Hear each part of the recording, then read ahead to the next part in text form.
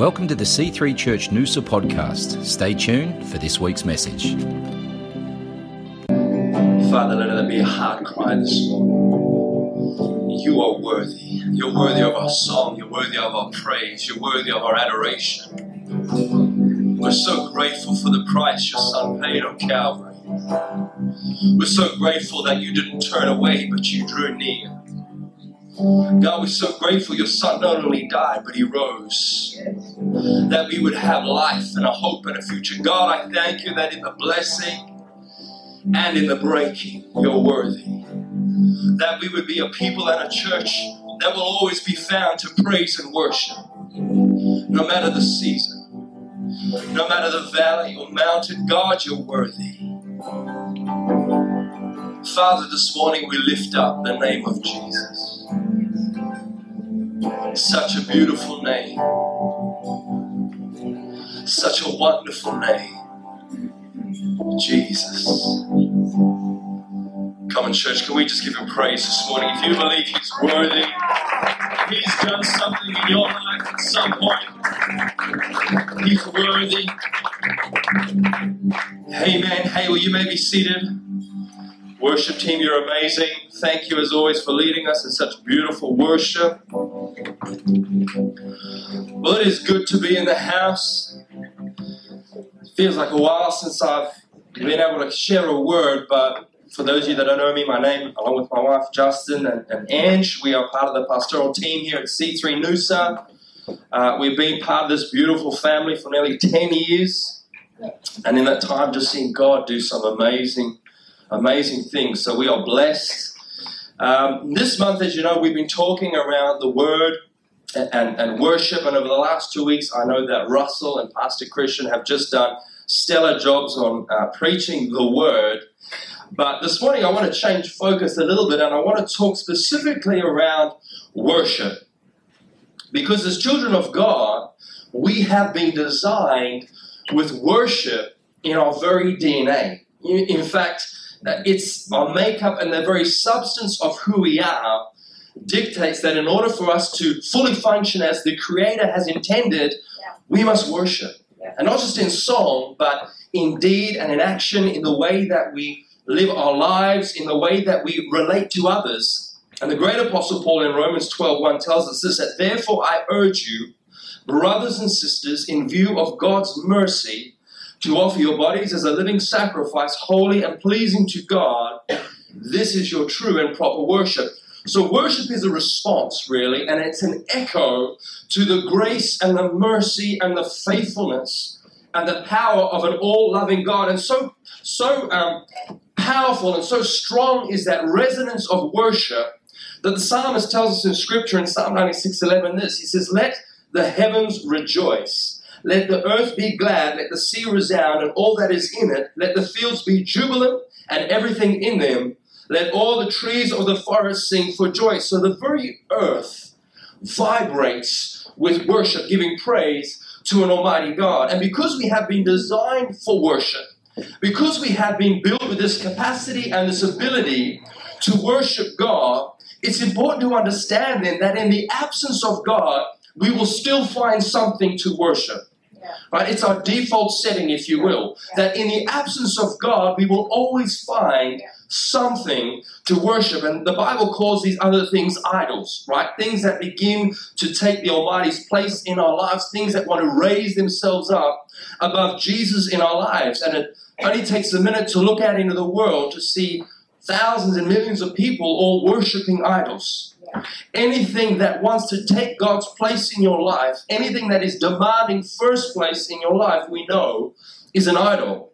The bad news, unfortunately, is that it is a condition you and I are going to have to manage this side of eternity. Sure. Right? It's in this temporal life, it's just something we're going to deal with. And to add to that, you and I have an enemy that understands all too well the power of worship and the significance of praise. And so the most effective way that he often comes to steal, kill, and destroy in your life is to come and steal, kill, and destroy your worship. To try and break connection between you and your Creator. It's very important to understand who Satan was before he fell, so you understand the significance he has to worship. And so Ezekiel 28:12 tells us this. It says, this is what the sovereign Lord says. You were the seal of perfection, full of wisdom and perfect in beauty. You were in Eden, the garden of God. Every precious stone adorned you. Carnelian, chrysolite, and emerald, topaz, onyx, and jasper, lapis lazuli, turquoise, and beryl. Your settings and mountings were made of gold. On the day you were created, they were prepared. You were anointed as a guardian cherub, for so I adorned you. You were on the holy mount of God. You walked among the fiery stones. You were blameless in your ways from the day you were created till wickedness was found in you. Through your widespread trade, you were filled with violence and you sinned. So I drove you in disgrace from the mount of God, and I expelled you, guardian cherub, from among the fiery stones. Your heart became proud on account of your beauty, and you corrupted your wisdom because of your splendor. So I threw you to the earth. I made a spectacle of you before kings. Satan once the guardian cherub. What were cherubs created to do? They were created to worship. Found on the mountain of God, proclaiming his praise, understanding what it meant to exist in the very center of his glory, now thrown to earth, full of violence and malice, separated from his glory, is hell-bent on separating you and I from that very same presence. And so he comes quickly and quietly and relentlessly and subtly to do what? To raise up idols in your life. To throw into your life these burdens and temptations and distractions and struggles, all with the single purpose of trying to deform and mutate your God-given ability to worship, to make it something less. And if we don't, as believers, fill our lives with worship that is focused on and centered around exalting the name of Jesus, we will find something to worship. We will find idols out there in the world. We will draw them into our life and we will worship them.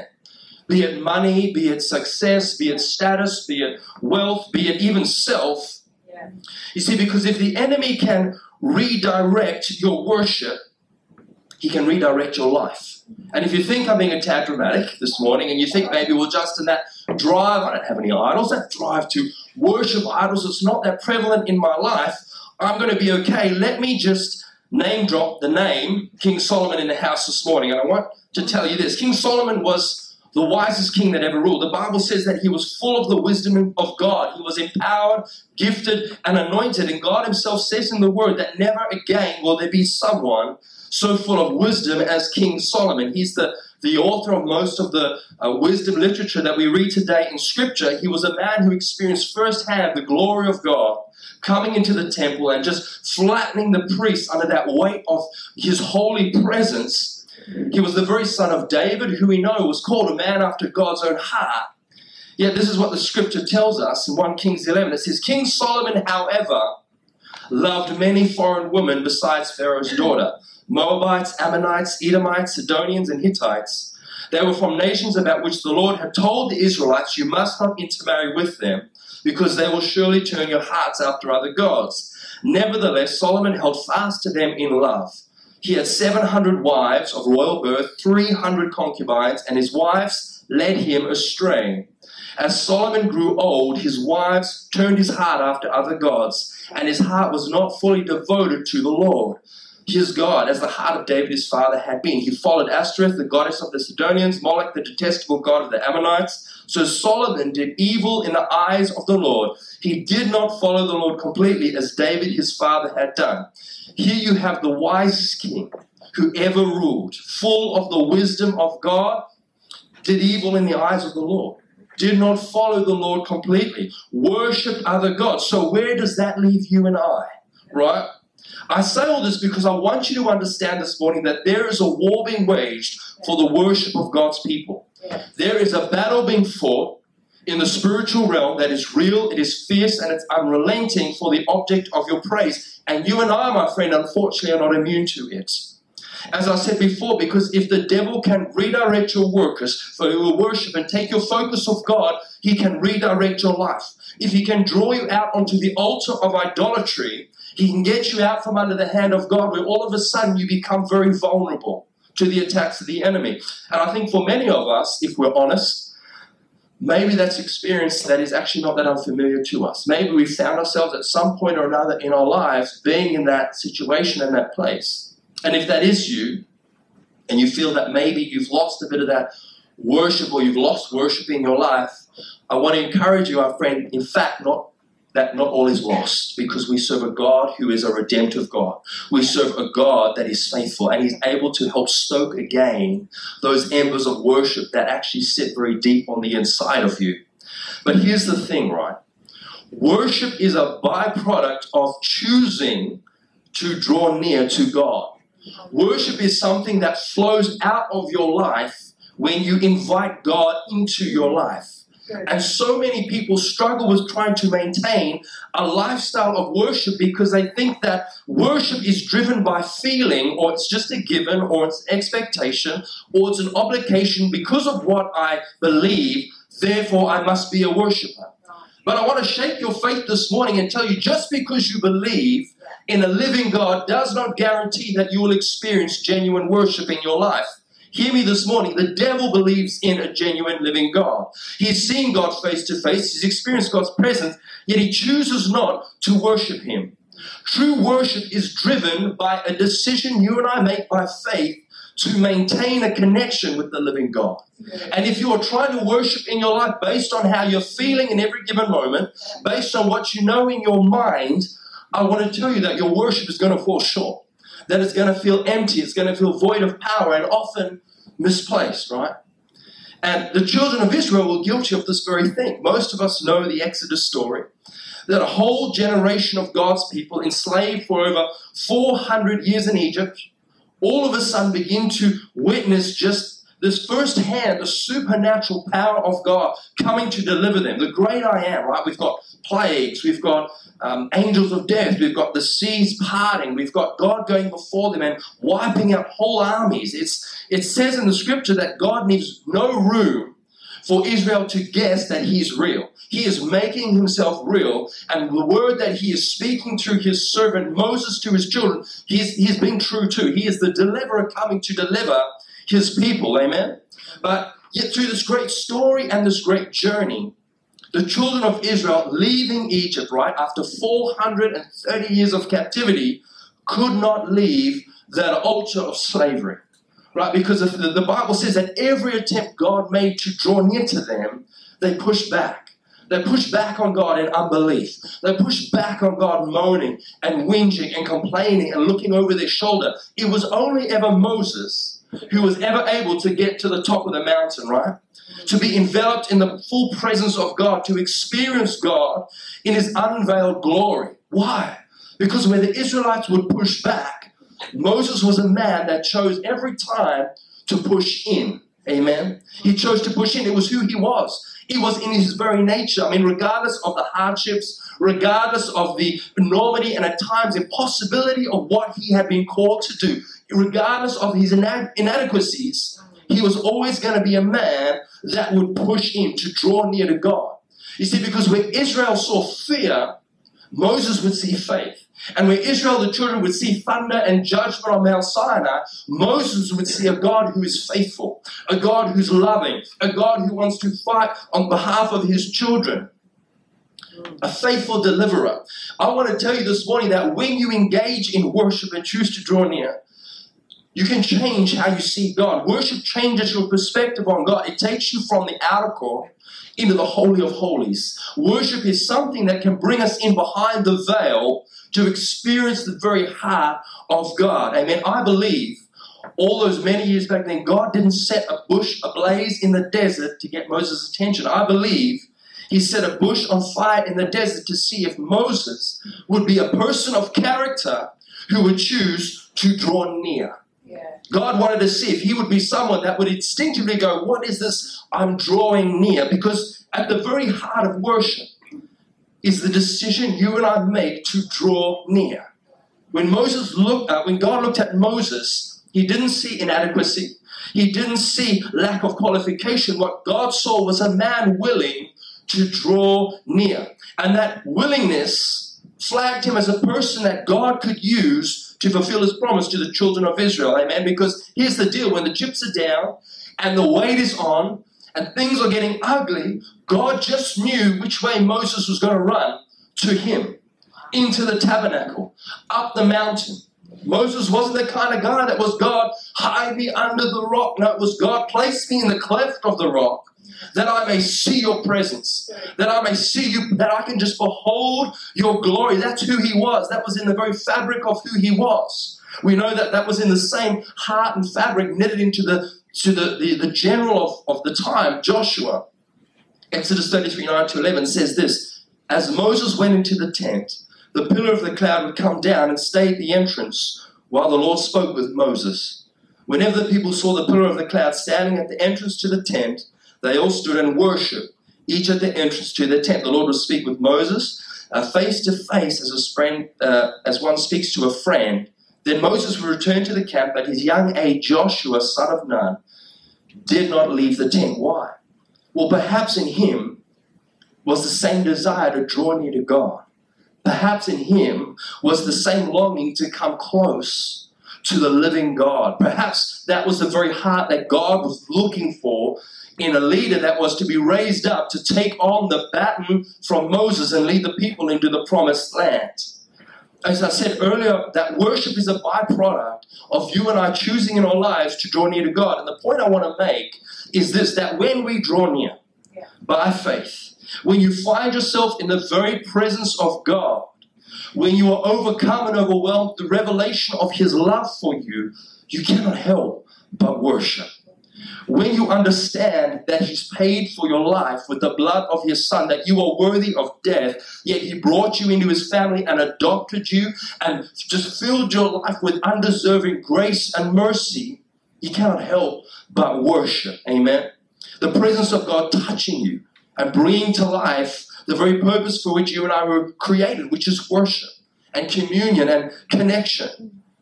So understanding that worship is a heart response to a position of intimacy, the devil comes not to try and stop you worshiping, but to try and stop you drawing near. Because if he can stop you drawing near, if he can break that connection you have with the Creator, then he knows he can break your worship. Amen? So the question then begs, how do we cultivate then a worship in our lives? And we cultivate worship in our lives by making a decision by faith to draw near. The title of my message this morning is this: even though I will. Turn to your neighbor, tell them, even though I will. Even though I will. I want you to stand with me morning, because I believe that this is going to shake up the mindsets around worship this morning. All right? I want to look at a story, 2 Samuel 12, 15-24. The context of the story is this. We have King Saul, the first king of Israel. He's died. David has finally been exalted as king over Israel. There's great favor upon him. The armies of Israel have defeated the Philistines, the Ammonites, many other tribes. They've taken ground, they've taken land. So they're dwelling now in relative peace in Jerusalem. And the time and season had come when kings go off to war. We know that David had made a decision for whatever reason to stay in Jerusalem. One evening, on the fateful evening, we all know the story. David's walking on the palace roof, and what does he see? He sees Bathsheba, wife of Uriah, a general in his army, having a bath. We all know in that moment, David should have turned around, gotten off his roof, come downstairs and moved on with life. But the Bible says he doesn't. He lingers. You and I don't have to be theological scholars to know that in that moment of lingering, he's already in a whole lot of trouble. Amen?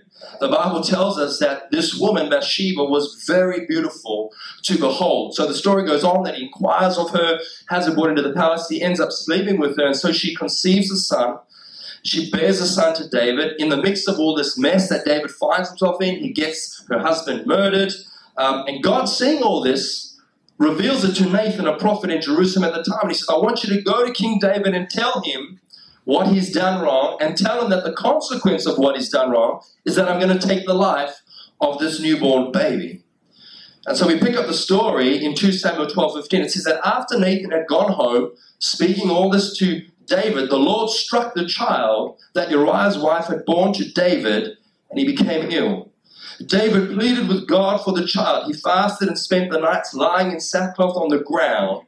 The elders of his house stood beside him to get him up from the ground, but he refused. He would not eat any food with them. You've got to understand that this is a picture of a broken man, right? David lying prostrate on the floor in sackcloth night after night. He's not eating, he's not drinking, he doesn't want to talk to himself, he's just interceding, he's crying, he's begging God for the life of his son, this newborn baby whose life is now in jeopardy because of his foolish decisions. And I have no doubt that what must have seemed like endless nights of darkness and despair, David overwhelmed with grief and shame and confusion. Why did this all go so wrong? You've got to remember, David knew what it was to be in the presence of God. Those years in his father Jesse's fields, tending his sheep, worshiping God, communing with God, knowing the power of God in and through his life to deliver him from lion and bear, to deliver giants before him, the favor of God to anoint him king. There is David walking in the cool spring evening on his palace, finally fulfilling the purpose God had for him in all his glory, in peace. Now he's on the floor in his palace, begging God not to take the life of his child that's dying because of what he's done. How did it go so wrong? The story goes on to say that on the 7th day, so this is 7 days of David pleading and fasting for his son's life, the child died. David's attendants were afraid to tell him that the child was dead, for they thought while the child was still living, he wouldn't listen to us when we spoke to him. How can we now tell him the child is dead? He may do something desperate. I just want to pause here for a minute. If you are looking at someone, worrying that if you tell them bad news, they're going to do something desperate, maybe take their life, all hope is lost. David was in a pretty bad place. But David noticed that his attendants were whispering among themselves, and he realized the child was dead. Is the child dead, he asked? Yes, they replied. He is dead. Now I want you to follow me on this, church. Then David got up from the ground after he had washed, put on lotions, changed his clothes. He went into the house of the Lord and did what? He worshipped. I want to say that again. David, your son is dead. God did not listen to your prayers. He did not heed your fasting. He's taken the life of this little baby anyway. David gets up off the ground. He washes himself. He puts on lotion. He changes his clothes. He goes into the house of the Lord his God, and he worships him. Then he went into his own house, and at the very request of his servants, they served him food, and he ate. Herein lies the beauty, I want to tell you this morning, of God's redemptive power when it comes to worship. It meets you at a point in your life of making a decision by faith, regardless the outcomes and circumstances, to draw near to God, to pick yourself up from whatever flaw you find yourself in, lift your hands before a living God that still loves you, and make a decision by faith to say, I'm still going to worship you. Yeah. Despite you answering my prayers or not, despite my life falling apart and imploding on me right now, I still make a decision to worship you. I may not be where I want to be in life, but God, you're still God, and so I worship you. God's restorative power is unlocked in your life and mine as you and I respond in our hearts and we choose to draw near. Everybody say, even though I will. Even though I will. David draws himself up, not from a place of joy, not from a place of contentment, not from a place of peace, but rather a place of great angst. Because you've got to understand, at the end of fasting and pleading, God just seems unchanged.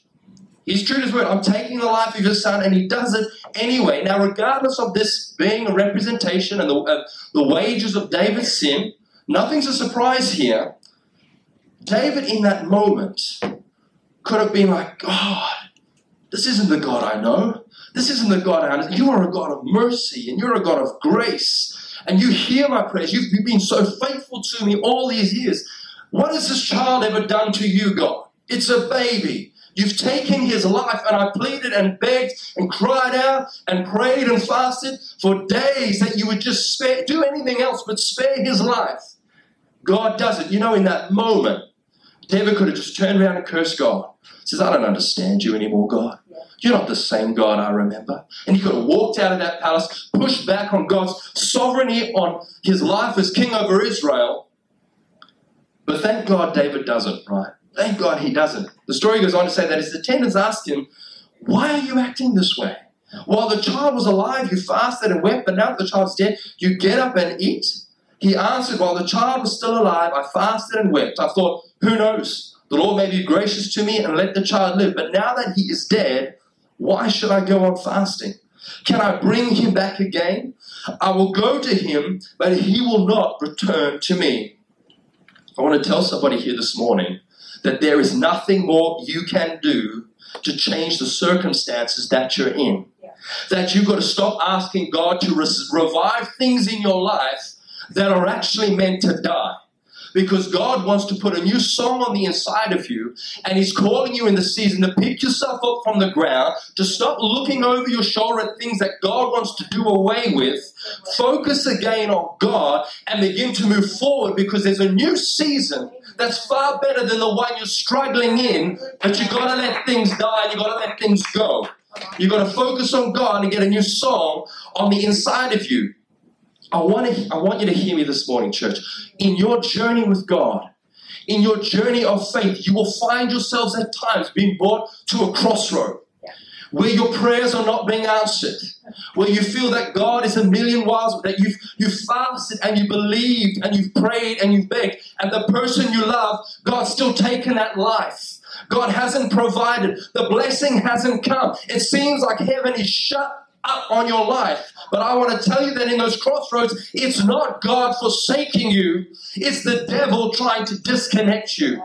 Can I say that again? It's not God trying to forsake you in those crossroads or those crises of your faith. It's where the enemy comes to try and disconnect you. Because if he can break connection, he'll break worship.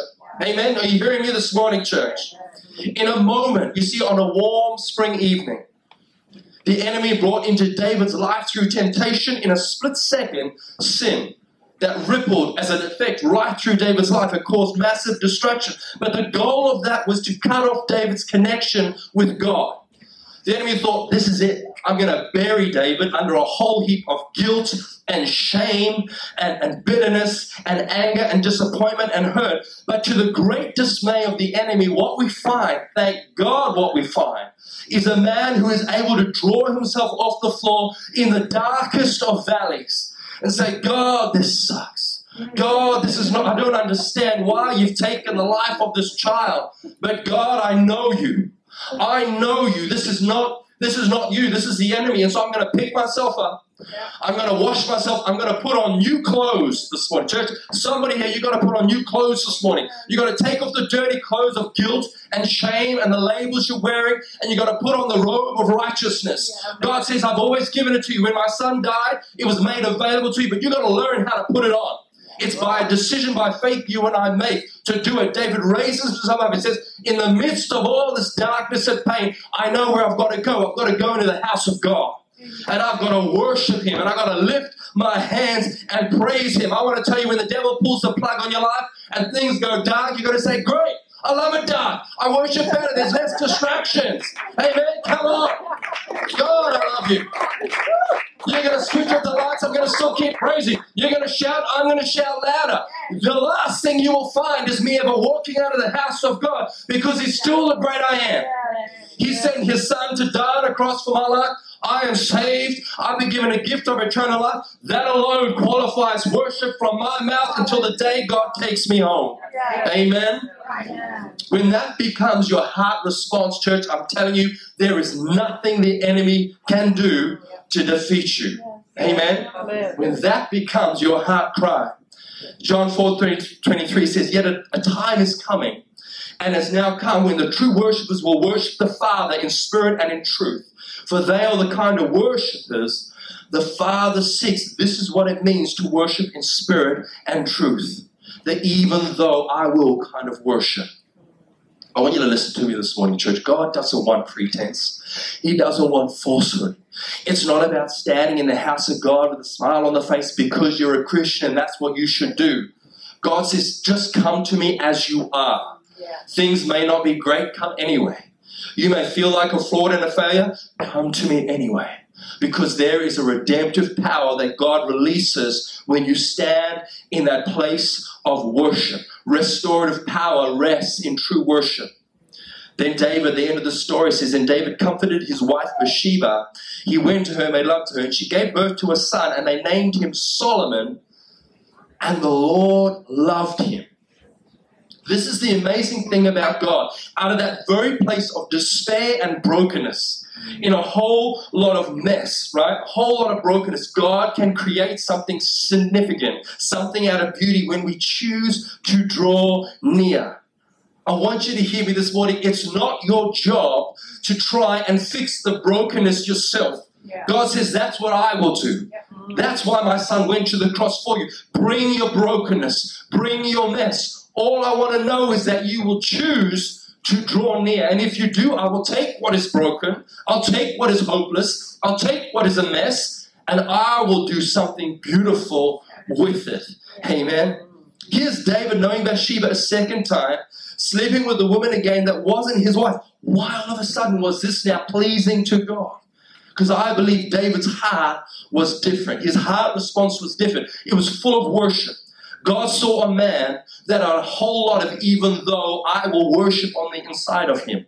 That David lay under God's correction, under God's mercy, under God's grace, and chose to stand up and make a decision to surrender. He chose to bear open his heart and come close to a God that loves him. Even though in my pain and brokenness and confusion, you're still God. And I choose to worship you. I want you to hear me. This is the message I want to get across to you. Even in the midst of pain and brokenness, if you would make a decision by faith, not by feeling, but by faith, to pick yourselves up, come back into a place of surrender with God and say, God, you are merciful and you are gracious. And my name is written in your Lamb's book of life and you know all my days. I don't see it, but you do. So because of that, I will worship. Maybe things aren't great in your marriage. Worship God. Maybe your kids are astray and you don't understand how to get them back into the family. Worship God. Maybe you're struggling with health and the fear of not knowing where it's going to end. Worship God. With the last few breaths you have, worship God. I want to get the worship team up if I can this morning. But isn't it interesting that out of that restored relationship with God and David came Solomon, through which we have the bloodline of Christ, the Son of God, come into the world to redeem human mankind. From the very beginning, God had a plan that I am going to send a Savior to the bloodline of King David. No wonder the enemy tried to cut off David's connection with God, because he could see, if I can only just break this connection, man, things would change. But you know what? Thank God. Thank God. I want you to think about that for a minute. We stand here this morning. The redemption story played out. Jesus came into this world because of one man's decision to pick himself off the floor and walk into the house of God and say, I will worship you, God. Regardless, I will worship you, God, because you are the great I am. Through that obedience came Jesus Christ. And here we are today. Can we stand this morning? Psalm 71:20 says, though you have made me see troubles, many and bitter, you will restore my life again. From the depths of the earth, you will again bring me up. You will increase my honor and comfort me once more. Church, I'm telling you that you and I serve a God who loves you, a God who is faithful, a God who wants to restore you and redeem you, a God who wants to bring hope back into your life. And maybe you're finding yourselves at that crossroad of faith right now, where for some reason or another, you're in a season where everything's quiet and you're not getting the answer to prayer you need. You're not getting the healing you need. You're not getting the breakthrough in finances you need. It seems like every time you go to open the Bible, there's just nothing. I want to tell you, you're at a crossroad and you have a decision to make. And if you would just pick yourself up off the floor and say, God, I don't understand. God, I'm hurting. God, I'm broken. God, I don't know if I can get through this valley. But one thing I can do, I can worship. And I can lift my hands. And I can offer myself as a living sacrifice on your altar. God, would you not leave nor forsake me? As your son David, God, I come and I lift up the name of Jesus because you saved my life. I wasn't worthy. I didn't deserve it. But you came and you gave it to me anyway. God, I worship. You paid for my life with the Son whom you loved. You sent him to be crucified brutally on a cross for no other reason than you loved me.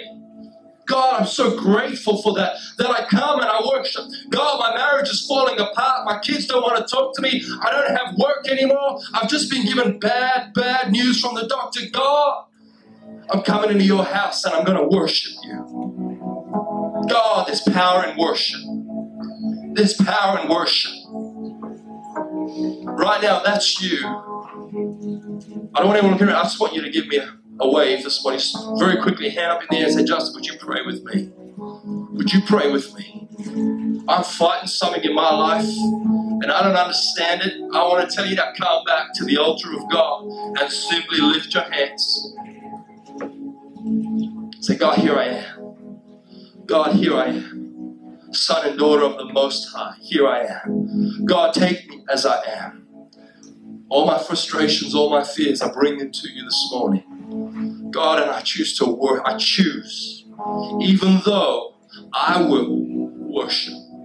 Even though I will. I'm going to ask the worship team just to lead us in beautiful Jesus.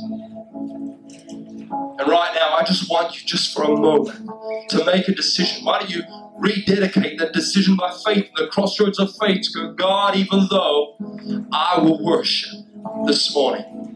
Come on.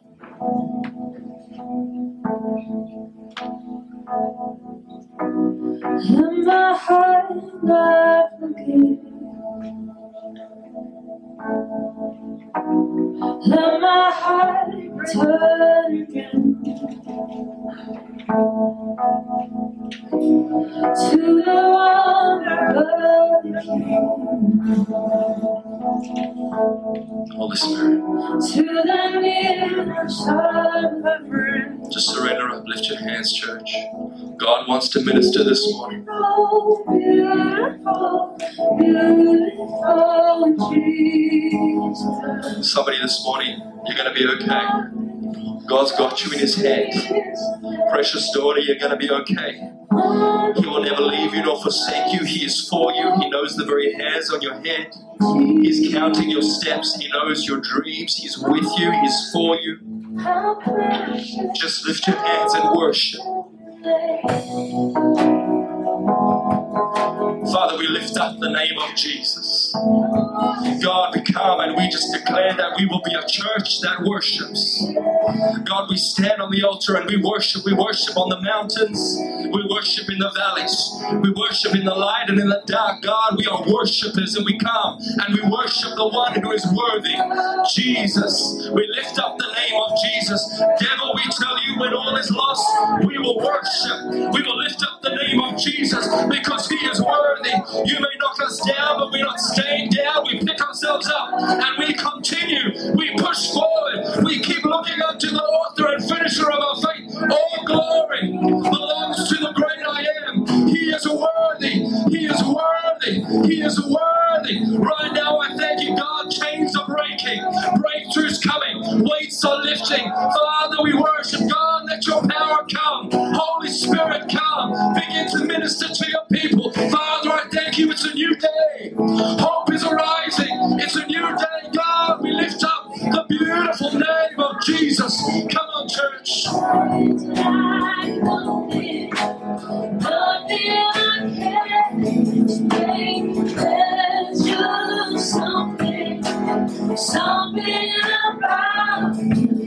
Come on, I want you to step out by faith this morning. If that's you, lift those hands. God, I don't understand, but right now what I can do is I can worship. If that's you, worship, worship, worship. Thank you, Lord.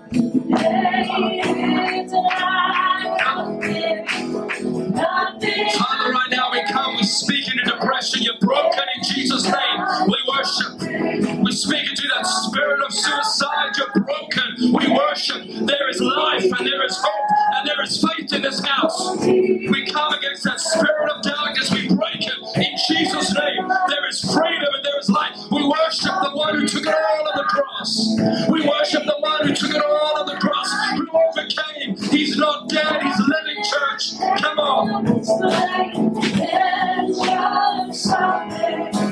Something about